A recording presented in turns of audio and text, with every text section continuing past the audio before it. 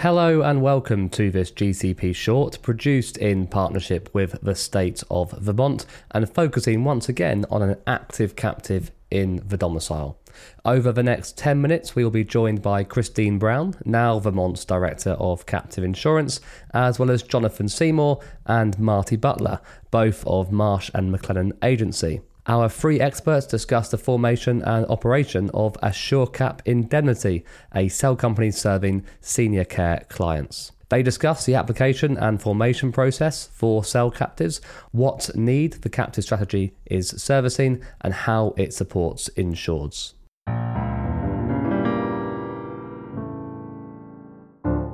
Marty, perhaps be a good place to begin by explaining a bit about Assurance's background, position within MMA, and how you became to be such specialists in the senior care and living space. Yeah, sure. So in 2020, Assurance Agency became the Midwest region of Marsh McLennan Agencies, which is a wholly owned entity of Marsh McLennan Companies. And I started the senior living practice 29 years ago, actually, at Assurance Agency, and my team has a focus on all things senior living, so the entire spectrum of the continuum of care for senior living. The senior living industry has a lot of unique risk nuances, and over the years we've built a service platform that has a keen focus on risk management and claims management.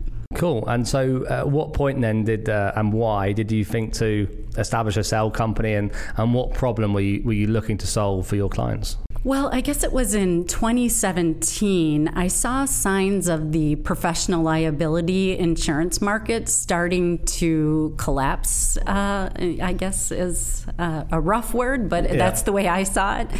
And I guess to put it in perspective, over a couple of years, we saw over 20 traditional insurance carriers exit the PLGL marketplace. So I engaged the help of a well-known and respected captive consultant, Michael Maglaris of Michael Maglaris and Company, and he assisted us in setting up a GLPL captive specific for our senior living clients.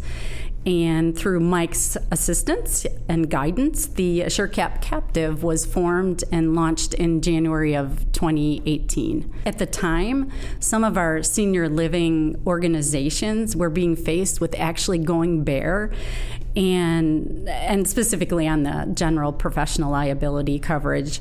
So the captive was and continues to be just a great solution for our clients and prospects. Fantastic. Thank you, Marty. So, Jonathan, you've actually got a long background in captives yourself as well. So when it came to the domicile decision, why did Vermont make sense, do you think, for this captive? Well, not to state the obvious, but obviously Vermont is the premier domicile within the U.S., and we really didn't have an interest in evaluating offshore. We just knew that the regulatory environment was super responsive and friendly, has expertise in long-term and healthcare, and we're fortunate to hold license 1100, and we're proud to have that stamp of approval, and it continues to be a successful relationship with Vermont, and our clients are extremely happy. Yeah, I wasn't aware actually that this was license 1100 as well, so another great milestone for Vermont. Yes. At the time, I seem to remember. So Christine, we know cell companies are increasingly popular now across the market segments and for quite different use cases, this being one of them. As a regulator, is the approval and licensing process very different for cell captives compared to traditional single-parent companies or single-parent captives, sorry? We actually have an application form that we developed because cell companies were, there was so much interest in cell companies and we saw so much growth. We figured that the application, having a form that somebody can follow would be easiest. And it does mirror, in a lot of respects, our application to form just a regular pure type or group type captive. It is streamlined a little bit and we ask different questions, but the process generally is very similar, initially anyway, with the first one, certainly. And we'll come on to the individual sales as well a bit later. So, Jonathan, what is the benefit to the insureds then in participating in their own sale program, and how do you still take advantage of the commercial market for reinsurance or additional layers of coverage? Well, yeah, I mean, it all comes down to control, right? And given the challenging marketplace that they live in, they now have the control to minimize their overall risk spend and risk management program, right? They're not going to minimize the risk management program, but enhance it. And as it relates to the cell company versus a pure single parent, really ease of use, the market is so volatile that we need a structure that's responsive and can be up and running very quickly. So really more timing and deal flow, being able to react when necessary, was the mindset of the cell company versus just, educating our clients and consulting them on licensing a pure single parent. They're segregated. No one cell shares any assets or liabilities, and they're protected from each other. So we've got great partners, and it just ends up being a great solution. And Marty will talk a little bit more as it relates to the overall bundled solution that AssureCap speaks for from a risk management standpoint. But one of the things that our clients actually do is takes a little bit of a different approach to reinsurance and leveraging the commercial market, and that less limit is better. It creates a better negotiating tactic with plaintiff counsels where there isn't as big of a stack of money to go after, and so they use it as leverage and actually go bare as it relates to any excess insurance because they use it to their advantage to try and negotiate with plaintiffs' counsels to reduce the overall claim cost. Yeah, really interesting. So on the risk management side of things, Marty, how big a role does risk management and mitigation play in making these programs a success, and how do you provide support on the risk mitigation and risk management? Sure. So we really view risk management and claims management as the cornerstones to the success of AssureCap and the captive. We have made significant investments, which include 12 employed nurses with specific senior care experience. With the inherent staffing challenges in the industry, we've taken a clinical boots-on-the-ground approach to risk management. And in 2020, we started our own TPA, or a third-party administrator, which specializes in claim management for senior living general professional liability claims. And the TPA employs attorneys and claims managers with specific senior care backgrounds. So there's really a collaborative approach between risk and claims management.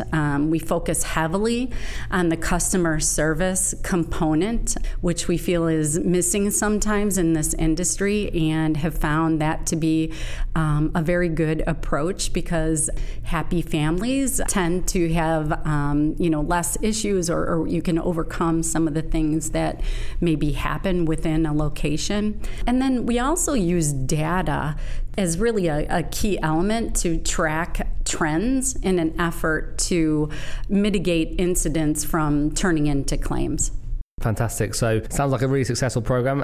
In terms of bringing it up to date, Jonathan, how many active sales do you have today, and what is the scale of AssureCap Indemnity? Yeah, so great question, and we're fortunate to have 8 active sales currently today, and I'm sure Christine will be happy to hear that. While at the conference, we got word the 9th cell will be likely forming in the next couple months, so we're very excited about that, to bring a new client onto the AssureCap journey. As far as scale, AssureCap as a whole has roughly $85 million in asset, but we write about $30 million in premium on an annualized basis between the 8 different providers, and obviously that number is going to grow continuously as we look to expand and license new cells. So that's breaking news. There's another cell on the way for Vermont, Christine. Once a cell company has been licensed then and formed, as we discussed before, how hands-on do you have to be as a regulator when each additional cell is being added? Is it a simple business plan change like you might have of a pure captive, or what information do you need to see, and how its performance is going to be monitored? Sure. I hate to say that it depends, but it really does depend because we see such variability in the uses of cell programs. That said, Marty and Jonathan and team do an amazing job with risk management and, just the overall program that in their case, it doesn't take very long at all. So, the corporate documents, the participation agreement, all of that stuff is already ironed out. So that doesn't really change much, and it makes my job a lot easier. The business plan is very similar between cells, and we know who we're dealing with. So in this case, it's a very pretty quick and easy review. We just have to make sure that we get all the pieces in order. In other cases, sometimes, as you know, cells will look like little pure captives, and even within a facility, they're very different. And in those cases, it can take a little longer. As ever with Vermont, I think it's always just good